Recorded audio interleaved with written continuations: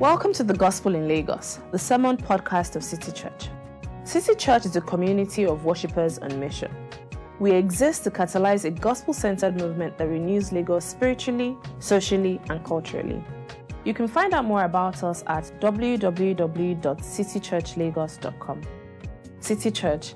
Love Jesus, love people, love Lagos.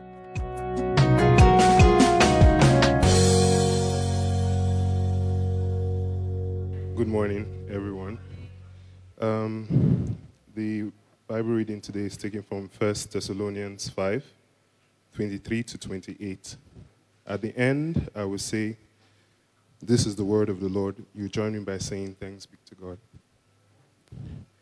May God himself, the God of peace, sanctify you through and through. May your whole spirit, soul, and body be kept blameless at the coming of our Lord Jesus Christ. The one who calls you is faithful, and he will do it. Brothers and sisters, pray for us. Greet all God's people with a holy kiss. I charge you before the Lord to have this letter read to all brothers and sisters. The grace of our Lord Jesus Christ be with you. This is the word of the Lord. It's good to see you all this morning. Thank you for coming. If you are joining us for the first time, we're happy to have you. Always happy to have new people amongst us. But if you aren't joining us for the first time, it's good to see you still. Thank you for braving the weather and for not snuggling up on your bed. Almost, right? Almost. So we have been going through a series in the book of 1 Thessalonians since February. And I like the people in this church. They have patience, right? They've been with us the entire journey. So over the last 4-ish months, we've gone through 5 chapters of the book of 1 Thessalonians. And today we're ending the series. Yeah, don't worry. There's always something better in store. Okay, so just keep your ears peeled. But we've seen a lot of things, a lot of really, like Auntie Chido was saying today, God has just been with us the entire series. We've learned a lot about the nature of the church. We've learned a lot about what it means to walk with Christ, waiting for Christ in the in-between, right? He's coming. We all know that. And some of you might say, well, I'm not sure, but it seems like people have always believed that. And so we've learned a lot of things about what it means to live in the in-between, between Jesus' return and your life right now. And so today we come to the end. And as I was thinking about today's sermon, I started thinking about romance. Don't worry, the connection will be playing in just a little bit. But I started thinking about romance, and not romance in the Bible, romance. I don't know about you guys, but when I see two people, a guy and a girl, I want to sort of find out, are they together? Is there something going on between them? And some of you know what I mean. There are 3 of you having a conversation. But then it seems at some point that actually it's 2 people that are really having this conversation. You are a spectator watching what is happening between 2 people, right? Romance. Or you see 2 people in church. You haven't heard anything, but you just see how, they are suddenly nicer to each other. This person hasn't come. This person... And some of you know the example I'm talking about, right? A couple of weeks ago, you just see 2 people driving into church together. It was raining. This person suddenly goes and it's just convenient. It's on their way, even though this one lives in phase 1 and this other person lives at Chevron. But they go and pick this other person who is... I'm not mentioning names. No names. And they just bring this person to church because, of course, we have to care for our brothers and sisters. But the ones I particularly am interested in is the ones we see on TV or movies, celebrity couples. So who are your favorite celebrity couples?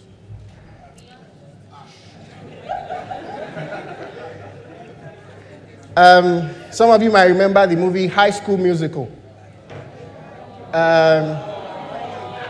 I wasn't in high school when I watched High School Musical, so I shouldn't have. But one of the cute things about that movie was just seeing Zac Efron and Vanessa Hudgens, just sort of what they were doing in school, in high school, Even though that's not possible in Nigerian school, but what they were doing in school, all the things they were achieving together. And then I was really happy to hear afterwards that they got together. And it seemed like the romance from the movie actually carried on. But then they broke up. Some of you might remember Benifer. Anybody remember Benifer? Ben Affleck and J-Lo. In whatever year it was, 2005, 2006, they met on the set of a movie, and they sort of hit it off. It just seemed like this romance was fantastic. It was made for them. There was a lot of, just a lot of reporting news around the whole thing. She featured him in a music video. He proposed to her with a $2.5 million engagement ring. My wife is here judging me for the panda I bought for her when I proposed to her that broke 3 months after the engagement. But that's a story for another day. $2.5 million engagement ring. When is the wedding? Everybody is really excited and all of that. And then we hear the wedding has been postponed and the relationship has been called off. But yes, they are back now this year, 19 years after. Let's hope things work out well this time around. But I think the one that pained me the most and pained a lot of people the most is Brangelina.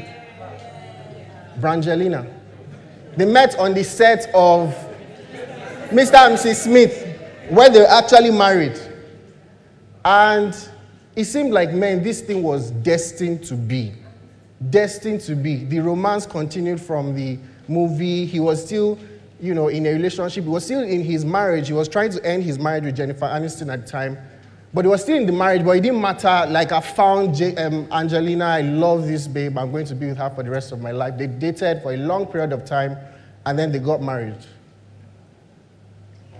And all of us believed it would be happily ever after, until we wake up one day and we see that they are divorcing. And I remember reading a tweet at the time, and someone said, can we all just give up now? If it's not possible for them, it's not possible for any of us. There's a certain sense in which the people we look at and put our hopes in, whether consciously or unconsciously, tell us about what is possible or not possible. But in that same industry, where you've had people who've been married for 55 hours, you've had people, and no jokes, that's an actual thing. Someone was married for 55 hours. But you've had people like Tom Hanks and Rita Wilson, his wife, who've been married for 33 years this year. They met on the set of a movie again, and maybe there's something here for as many of us that are single. Just go into acting, and maybe you meet your spouse. They met on the set of a movie, and they hit it off. And they get together. They've been married for 33 years now, had kids together, had COVID together. She has breast cancer. They go through it together. He stops his career. She pauses her career at some point for him to sort of move off. And then he does the same thing as well. Just really great people, great examples. Perhaps the best of them or the longest of them is Denzel Washington and his wife. 39 years this year. How can you stay and thrive and be kept as you go through that process? Maybe some of us know the pain of this separation that I'm talking about.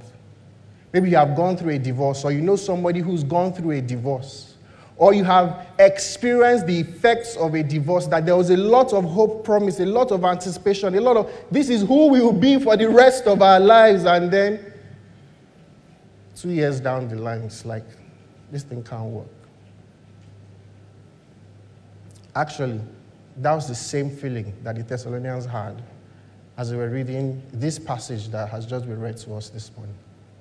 Paul has said a lot of wonderful things about what it means to be a Christian, what it means that we are God's people. God has called us out of darkness. What it means that Jesus is returning. And all the instructions. And then now the question on the lips of the Thessalonians is, okay, all of these great things, but Paul, how can we be kept through the waiting? And Paul's answer is our passage this morning. He says that we are kept through the waiting by God's commitment, through God's community, and by God's commission. We are kept through the waiting by God's commitment, through God's community, and by God's commission. Now, we'll look at those things very briefly this morning, but I'm praying and hoping that if there's anybody here who is discouraged, who is feeling hopeless, who doesn't have an idea of what the journey looks like, or maybe you're familiar with your own failings, like a bad car engine that starts and stops, is moving but actually gets nowhere. I pray that this morning we'll be encouraged and we'll find strength in Jesus' name. So let's pray again and ask the Lord for his help. Lord, we sang that song, Jesus, You're Enough. It was beautiful to sing, but Lord, it wasn't just a beautiful song. Lord, it's the confession of our heart. So please help us this morning to see that, to believe that, to walk in that. And Father, oh God, to live as your people. In Jesus' name, amen.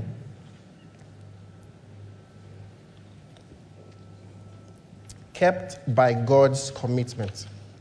If you remember Tommy's sermon last week, what we saw in verses 16 to 22 of chapter 5 was a whole load of instructions. Rejoice always, which is hard, right? With some of the things that go on in our lives. Pray without ceasing. I'm stuck in traffic and I'm tired and I have to work and I have to parent. And all of these things don't quench the spirit. Prophecies, let prophecies thrive amongst you. Like there's just a lot of things. But thank God Paul doesn't continue with more instructions. Paul continues with a blessing. And he says to us in verse 23, he says, may God himself sanctify you through and through. And I don't know about you, maybe some of us are suspicious, right? You are familiar with 419. Section 419 of the Criminal Code, that's where the name 419 comes from. So if you don't know, it's good to come to church. You know something today. And the whole idea is that people can dupe other people by representing to give something that they actually don't possess. And you're looking at this and you're like, Paul, how do I know that this is not just a good imitation of the original? Well, one of the ways you know whether something is fake or not is who gives you the thing. So if I give you a check for 10 million naira, because we're in church, you won't slap me. You collect the check, you say, thank you so much, but you think in your mind, like this guy, up, down, he's not even up to 100K. But if Dangote gives you 10 million naira check, whether he's wearing slippers or he's wearing t-shirts, you know that this guy is worth billions, both in naira and in dollars. And that is exactly what Paul is saying here. Look at verse 23. He says, may God himself. Isn't it refreshing, friends, that your Christian destiny is not in your hands, but in the hands of God? Some of you are familiar with your own failings. And if everything about you had to do, if everything about your salvation had to do with yourself, you know where you'd have been right now. Paul is reminding all of us, he's saying that may God himself, God is the one who has orchestrated this project and God is the one who will bring it to pass. It's not in how well you keep the law, friends. It's in what God does. May God himself sanctify you through and through. When Paul talks about sanctification there, he's basically saying, may God make you holy. And some of us don't like the word holiness because it reminds us of backgrounds that we've come from, or people who say you can't wear earrings. But actually, holiness is a good word. Holiness is not a curse word. Holiness is basically saying, may God make you more like him. That may you become the kind of person who actually images God well. And that's what Paul is saying here. That may God sanctify you through and through. May God make you his holy people. In other words, holiness is not primarily about what you do. Holiness is primarily about who you are becoming. Are you becoming more like Christ or less like Christ? And not just about what you wear and what you do. We see what Paul says here in verse 23. He says, may he sanctify you through and through. Another translation, depending on the Bible you are using, says, may he sanctify your whole spirit, soul, and body. And can I just say here that a lot of people have made a big deal out of this spirit, soul, body thing. But Paul is not trying to tell us, he's not trying to give us a lecture in psychology here. Paul is not trying to tell you that, there are these three parts of the human person. Paul is basically saying that may every part of your person be made more and more like Jesus. Often the Bible will use the term inner man and outer man. May every part of you be made more and more like Jesus. May every part of you be sanctified, be changed, be transformed. So the question, friends, is how are you doing in through and through sanctification? Maybe you're not a Christian here. The Bible says that all of us in our spirits are dead apart from God. And no matter how many good works we do, we are dead. We can't walk our way to please God. Some of you know this very well. You've probably lost loved ones. I lost a family relative last year, and we had to go for the burial of my grandmother. And, one of the marks or the rites that you actually perform is to actually walk past the open casket. And she was beautiful. She was well dressed. She had her gele. They even did makeup for her. But she was dead. That is what our good works are like in the presence of God. No matter how beautiful they are, they don't stand up to the person and the holiness and the worth of God. You are dead in your trespasses and you need Christ to make you alive. You can't earn your way to God. Paul says, may our spirits be made like Christ. But then see, he also talks about our bodies. And we've heard a lot in this series, Toki preached us from chapter 4, where Paul was saying that the will of God is our sanctification in our bodies, our sexuality. How do you use your sexuality to honor God as a married person or as a single person? So I won't spend more time on that today, but can we talk about something else? Like food. How does your eating show whether you are becoming more and more like Christ or less and less like Christ? We're about to shake tables this morning. So I recently went to my friend's house. My good brother, Adami. I went to his house, and they offered me food. And I should say that Sarah wasn't around in the house. But I thought, of course, it's Adami, he's my brother, I should eat. Now, contrary to what my stomach tells you, I don't eat a lot, okay? I typically eat 1 to 2 times daily, okay? But forget about what I eat and when I eat. That's not what we're talking about right now. So they bring out, yes, I'll eat, and they bring the food. And I looked at it, I was like, now, wow. Am I 5 years old or 6 years old that they're serving me this portion? Shall let's eat. I ate. It was a good meal. And the funniest thing was, that day was like a revelation for me. Like, I was actually satisfied. I was actually full. And it struck me, why do you have to eat the way we fill our car tanks in Nigeria? We put until the petrol is dropping out from the car. And then you say, yes, now I'm full. Why? Why do you have to eat like that? And then it struck me that even though you don't eat a lot, you don't eat as one that honors God.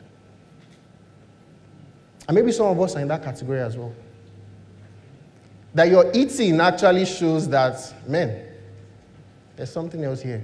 There's another Lord that is dominating here.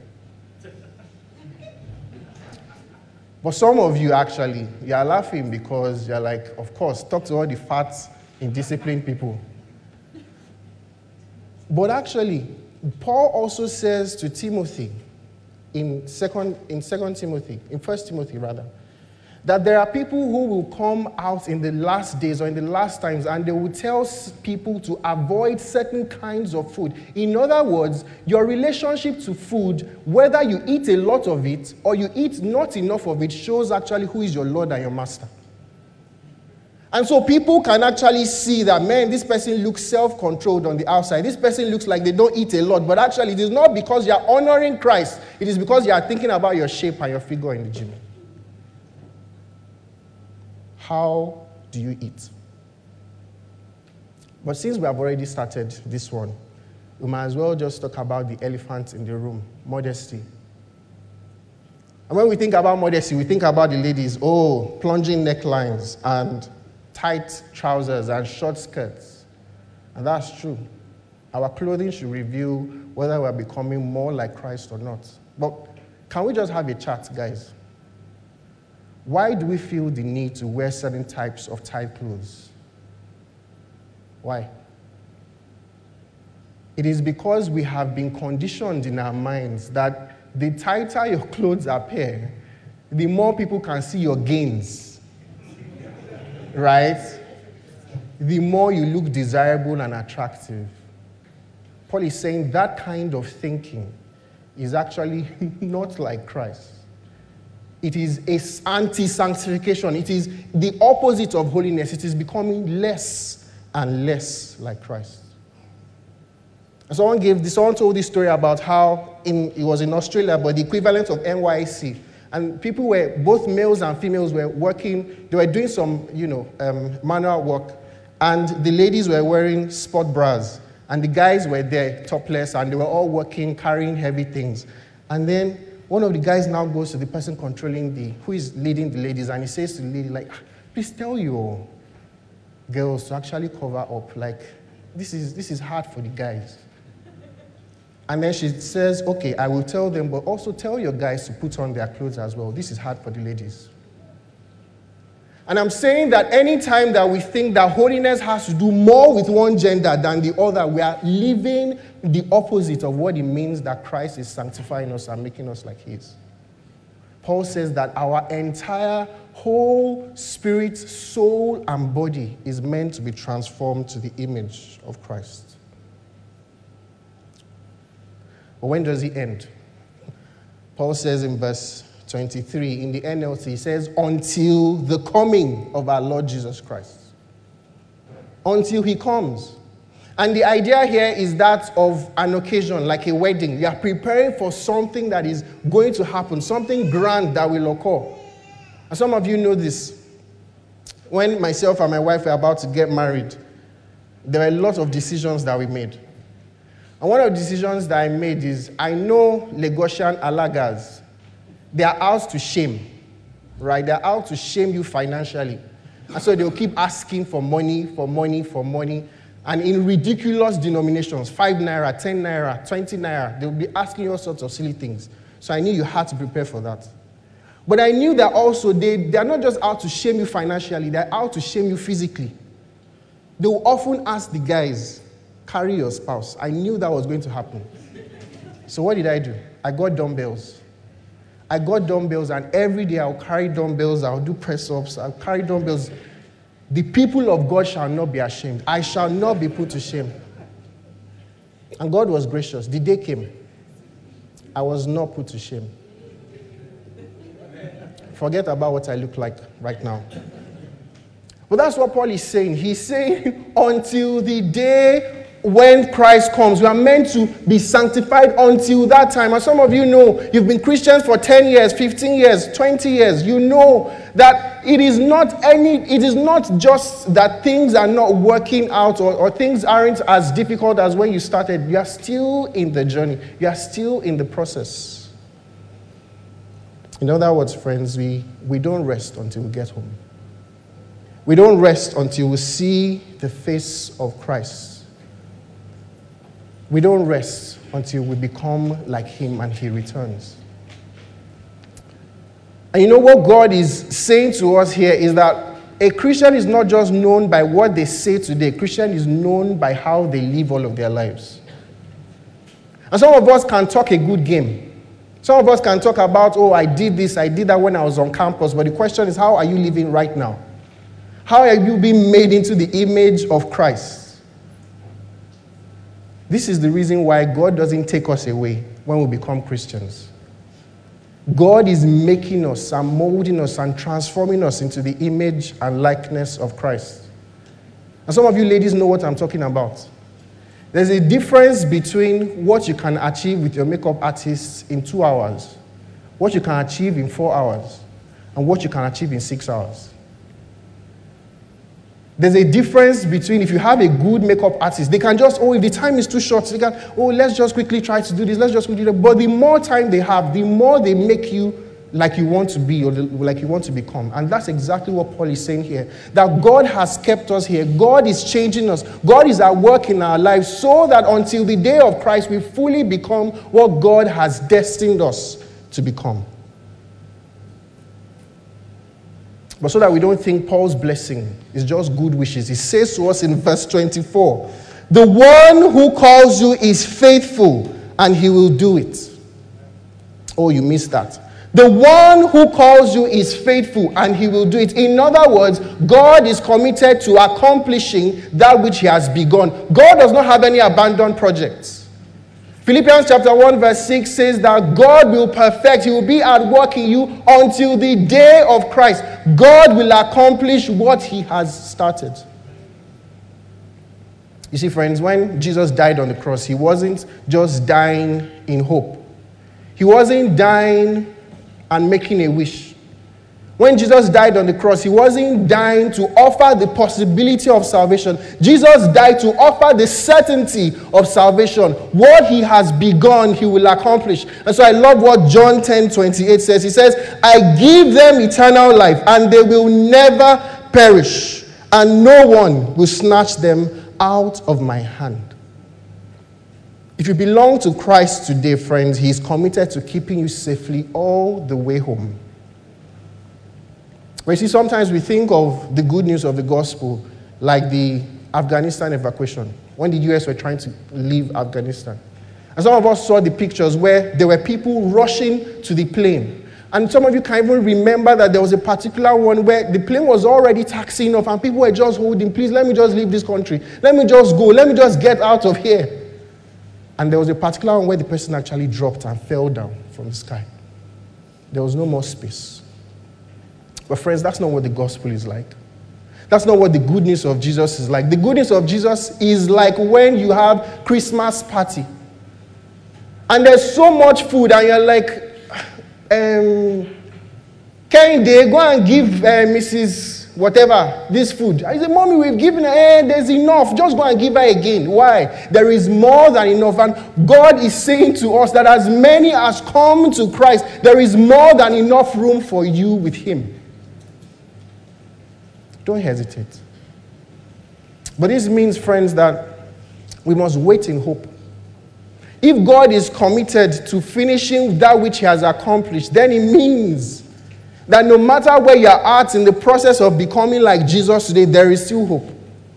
Some of you are struggling with sin. Some of you are battling different addictions. Some of you have been stuck in a pattern. But the truth is, the more you look like Christ, the more you wait with Christ, the more you journey with Christ, God keeps you by his commitment till he gets you safely home.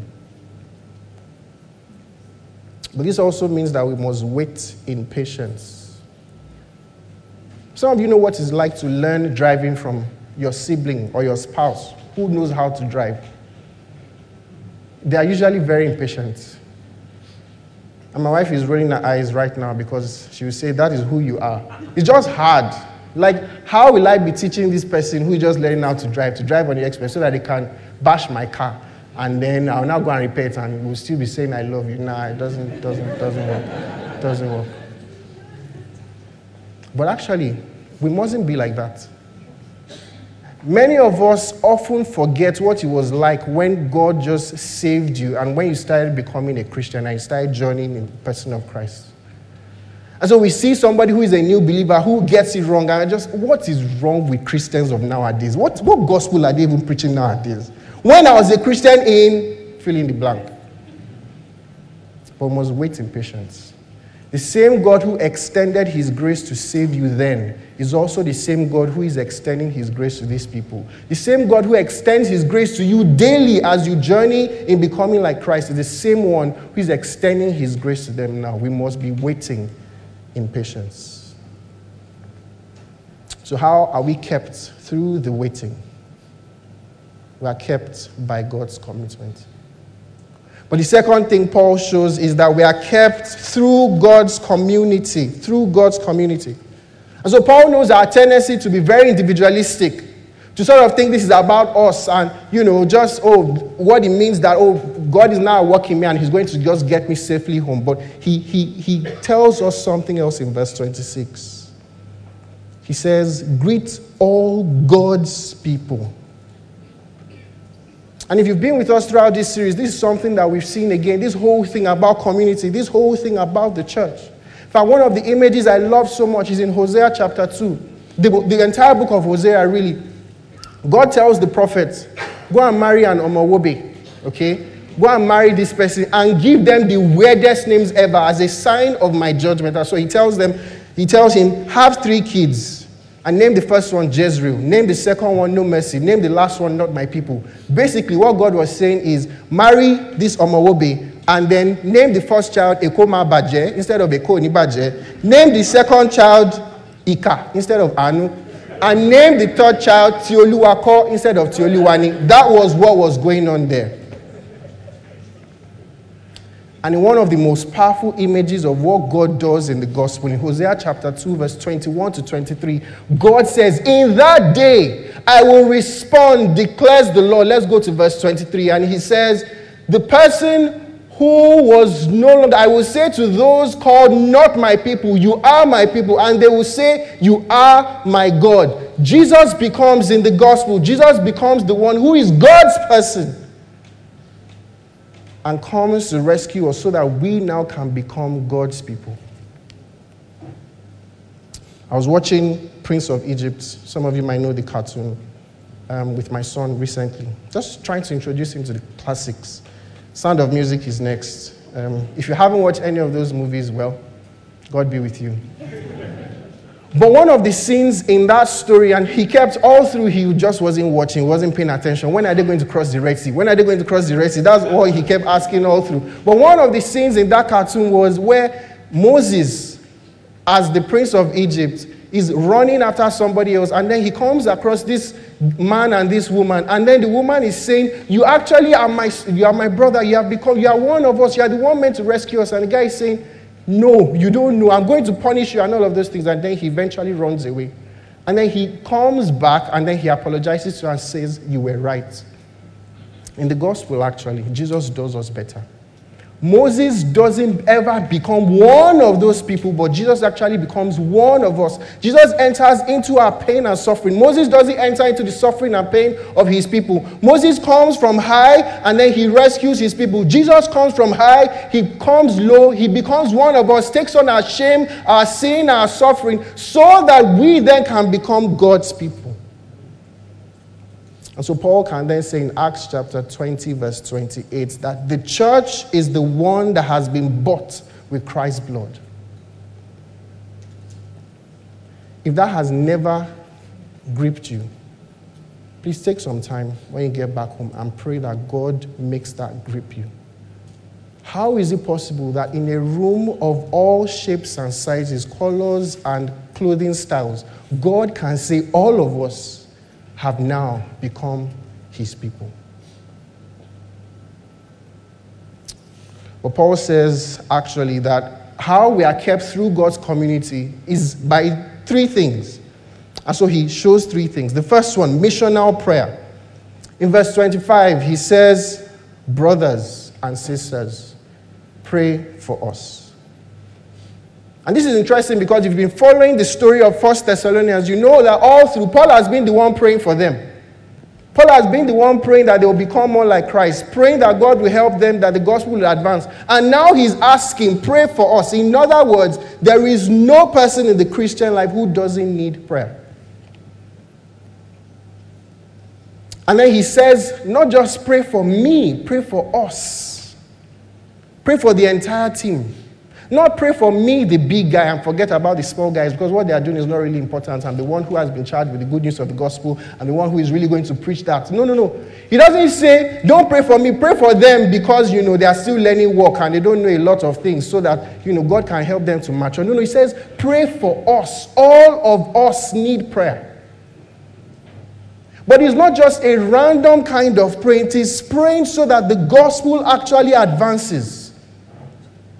And it's interesting because in this passage, Paul doesn't give any prayer points. If you are familiar with how Paul writes his letters, he would usually say, pray for us about something. Like in Ephesians chapter 6, he says, pray for us so that we can speak the words of God powerfully and boldly proclaim. But here, he doesn't give any prayer points. In other words, Paul is saying that you don't need to know what the prayer point is to begin to pray. And many times, many of us are like that. What am I going to pray about? City Church, what do they even need, Seth? I don't think they need anything. No, Paul is saying, pray for us. Pray for our health. Pray for our finances. Pray for our spiritual maturity. Pray for open doors. Pray for strength. Just pray for us. Isn't it interesting, brothers and sisters, that part of the reasons I think that we have been hearing lately of many scandals of pastors and churches and all of those things is because the work of God is not being prayed about. We could conduct a poll here. And I'm not trying to shame you, I'm also talking to myself. How many of us actually pray daily? As much as we pray for our needs, how many of us actually pray daily for the advance of the kingdom of God?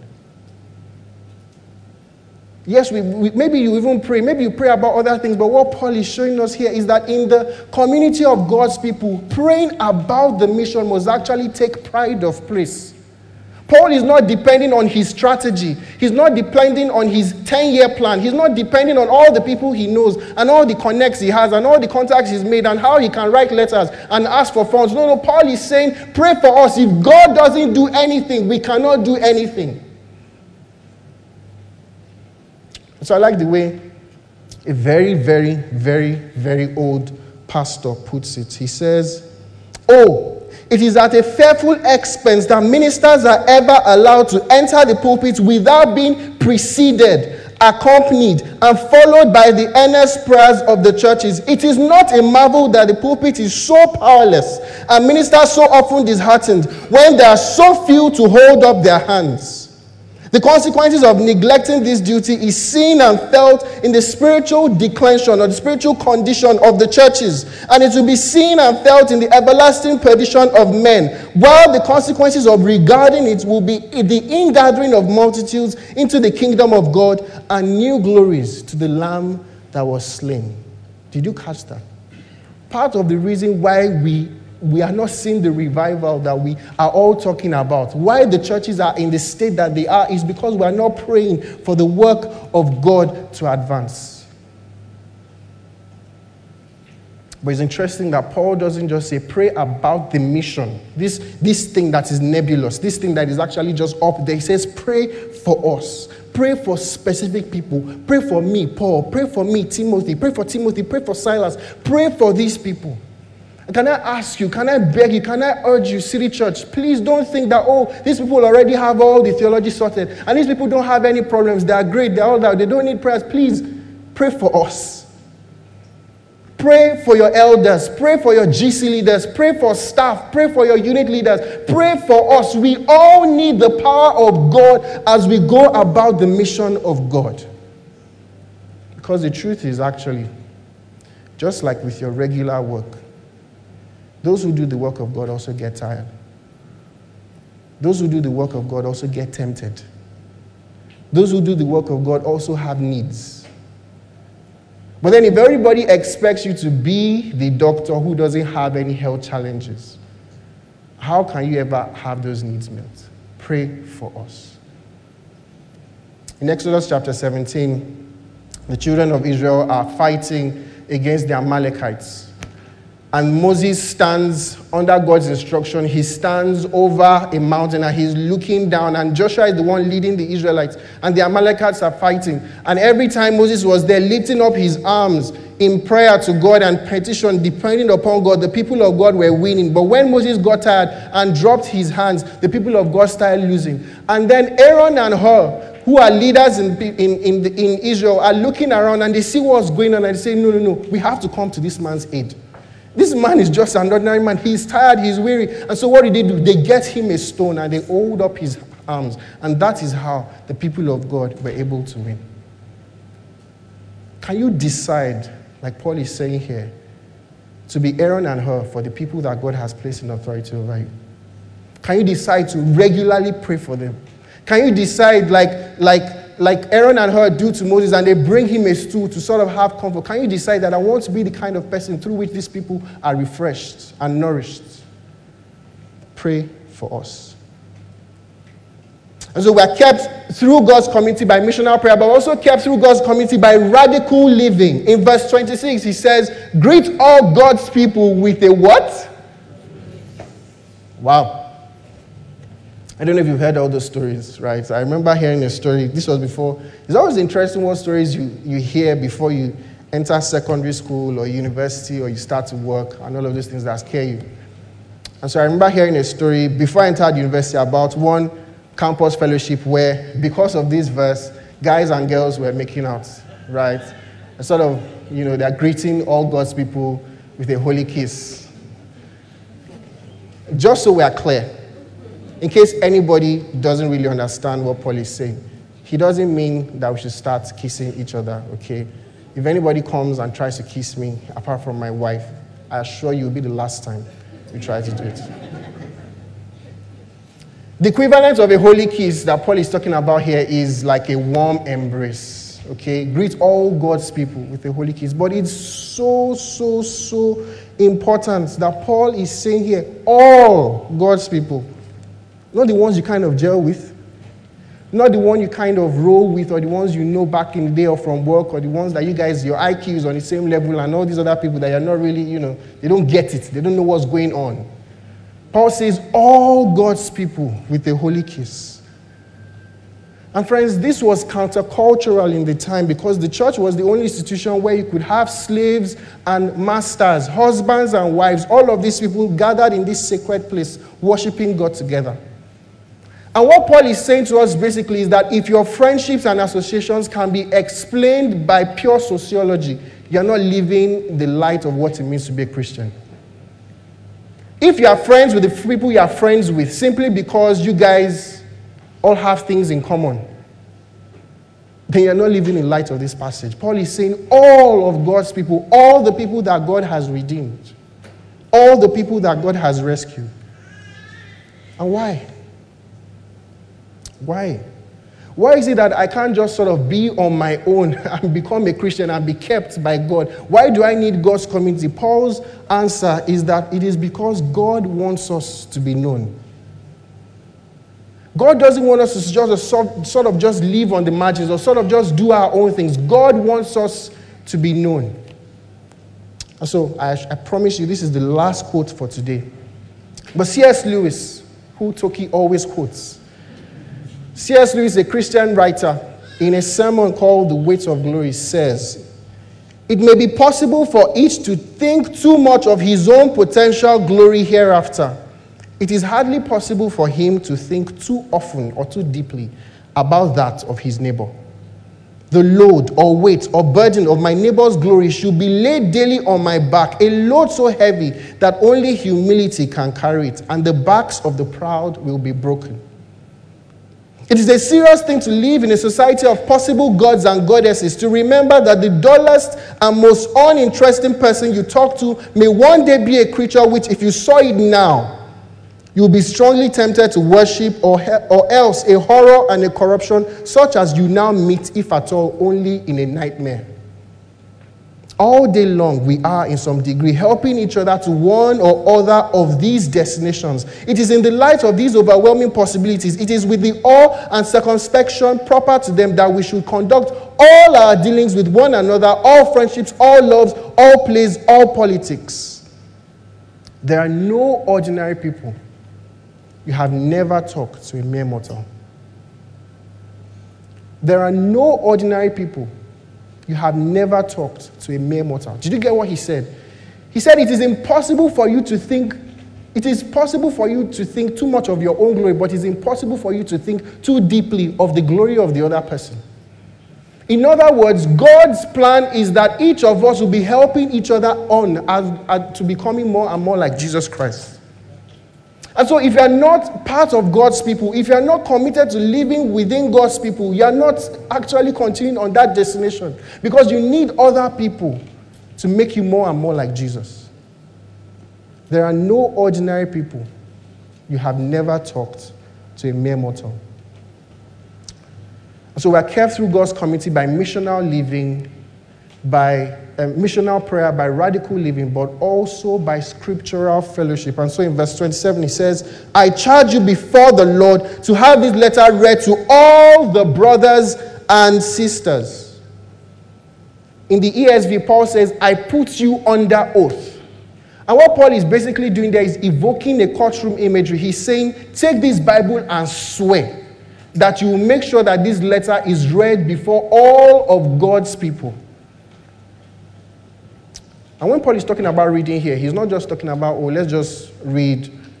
He's talking in the sense of, for those of you that did literature in secondary school, all of us literature buffs, it is like what you do in literature class.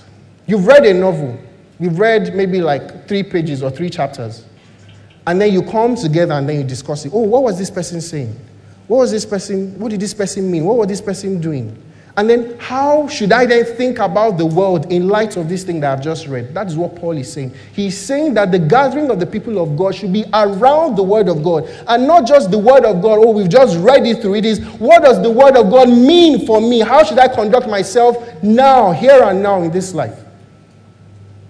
And so if you are part of a church where, or you are ever in a place where all that is just happening in the church is not the preaching of God's word, it's just jamboree and parties. No, that's not a healthy church. Paul says that one of the marks, one of the ways in which God keeps us is through our continuation in the Word of God, paying attention to what the Word of God says and means and how we should conduct our lives in that regard. But did you notice? Did you see it? It is communal. You can't see. Let me just, for everybody who is rolling their eyes and saying, not again. You can't get away from community in the Christian life. You cannot. Paul says that I want you to read this letter in the gathering with all the brothers and sisters. It is communal. In other words, your pastor cannot be somebody you are watching on YouTube. Your church cannot be something that you are seeing on Instagram. Yes, I know. You are always there every week. You even join them for the service when they are starting. Paul says that it has to be communal. You can't be part of a church if you are not known, if you are not plugged in, if you are not committed. Paul says that the gathering of the people of God must be around the Word of God, and that must be in such a way that the Word of God has implications for your life and for your own soul. Yes, I know there are things that make it hard. Yes, I know maybe where you are living is far away, or maybe it's just impossible for you to regularly commit. But the truth is, you cannot be in the Christian life without committing to a local church and joining with a body of believers around the Word of God.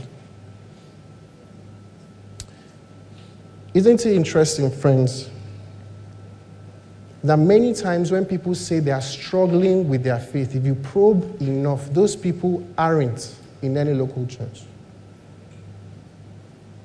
Isn't it interesting that part of the doubts that we have about our faith often comes from traveling alone in the Christian life and not plugging into a church where we can be held accountable, where people can say, oh, no, this thing that you did is wrong. You are meant to live in light of God's word like this. But I also want to appeal. There are some of us here, right, that you've been coming. We're happy you've been coming. You've been coming for many weeks. We're happy about that. We thank God for what God has been doing and accomplishing in that. But that wasn't the way God designed His church to be built. If you've been coming to church for a while, but then you are still sort of on the margins, you are still wondering, no, I don't like all this. Can I plead with you? Can I beg you? This is God's plan. Not that you are sort of on the margins or on the outside and just, when it's convenient, I can just hop in and then, I need counseling very quickly. Please come and counsel me. And then when that is done, I sort of move away. And you are treating the church like a drive-through Mr. Biggs. I like it today. Yeah, I'll get it. But then I don't like the meat pie. It's just the donut I want. I don't like the music. I'll just take the sermon. No, that's not what God has designed his church to be. We are kept by God's commitment, but also kept through God's community. But the last thing Paul shows us here is that we are kept by God's commission. And so at this point, you may have already noticed, it may seem like the message seems contradictory, because I thought, Emmanuel, you said God is the one who keeps us in the first point. But then you're now saying, there are all these things that are meant to sort of do. Which is it? Which exactly is it? Philippians chapter 2, verse 12 to 13 says, work out your salvation, for it is God who is at work in you, both to will and do of his good pleasure. God calls us to do certain things, but those things are always and only on the back of what God has already accomplished for us in Jesus. But because of what God has accomplished for us in Jesus, actually, we are then free and empowered to do all the things that God has called us to do. But then I know that there are some of us here who are struggling because you know very much your own sins and your own imperfection. You know very much the things that you wrestle with and what makes it hard for you to sort of be kept in the waiting as you trust in Christ and as you journey along. I have good news for you. In verse 28, Paul says, may the grace of our Lord Jesus Christ be with you. May the grace of our Lord Jesus Christ be with you. What is grace? That word that we always throw around. Oh, he was running with so much grace. Oh, she was moving with so much grace. Oh, she was so graceful. What exactly is grace? In 2 Corinthians chapter 8, verse 9, Paul says, you know very much the grace of our Lord Jesus Christ, that even though he was rich, yet for your sake he became poor, so that you through his poverty might become rich. In other words, grace is God's ability. Grace is God's disposition to us, so that in our ordinariness, God's power is made evident in us through his own extraordinariness.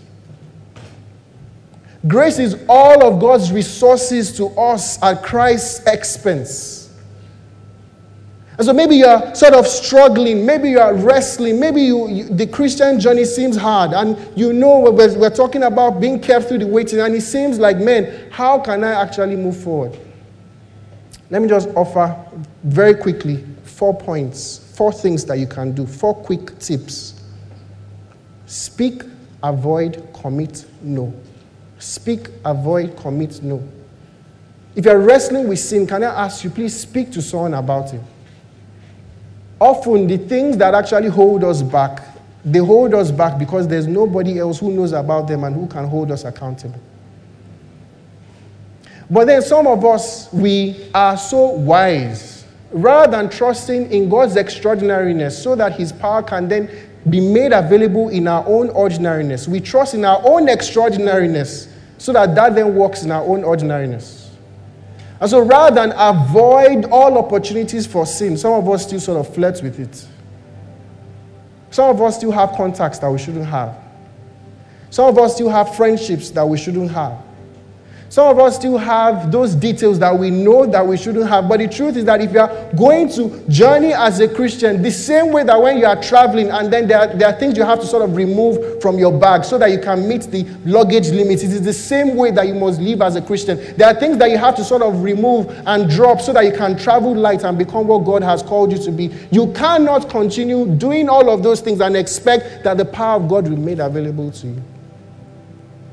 Don't trust in your own extraordinariness. Avoid all opportunities for sin. And I don't want to go into this because there are a lot of you that know exactly what I'm talking about. But then we've mentioned this before. Please commit radically to the local church. No staying on the margins. No sort of just hopping around so that, it's convenient today. Rain fell. Now I'm not coming. Rain didn't fall. Yeah, it's great. They called me last week. Oh, so I have to sort of come for the next 3 weeks. No. Please commit radically to the local church. Commit radically to being part of God's embassy on earth. And in that way, God's power will be made available in your weakness. But the truth also is that we must know that for many of us and for all of us, we are in this for the entirety of our lives. Some of us often think that because we've seen victory now for whatever length of time it has been, that it just means that we don't wrestle with those things again. But that isn't true. The same way in which you were cautious at the beginning, the same way in which you were careful in working with Christ, you must continue in that same way even now. So speak to somebody about the sin struggle. Avoid all opportunities for sin. Commit radically to the local church. And know that as you struggle with this for the rest of your life, the power of God will be at work. But there are some of us that, as we've heard this sermon right now, we are thinking, why can't Jesus just come and take me home? Like, I don't have anything. And I genuinely, I don't have anything that is sort of just impeding me or making me, struggle. Why can't Jesus just come and take me home? It is because God is committed not just to the destination that you are going, but also to the process of being made like Christ. And so the more time that God has for us, He's preparing us, He's refining us, He's changing us, He's transforming us into the image of His Son. He's making sure that your impatience can be worked on. He's making sure that you become more like Him. He's readying us and preparing us for where He's taking us to. And Paul says, as we journey through life, as we go, God's commission is with us. We go with the grace of our Lord Jesus Christ. Not with our own power, but with the grace of our Lord Jesus Christ.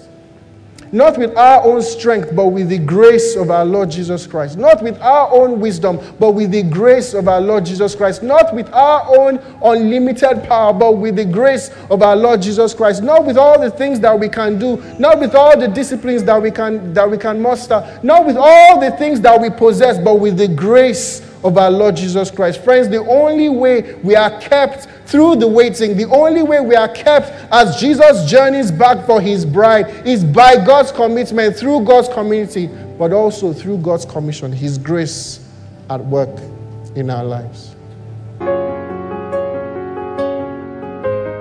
Thank you for listening to the Gospel in Lagos. We pray you've been blessed by this message. To learn more about City Church, visit www.citychurchlagos.com. City Church. Love Jesus, love people, love Lagos.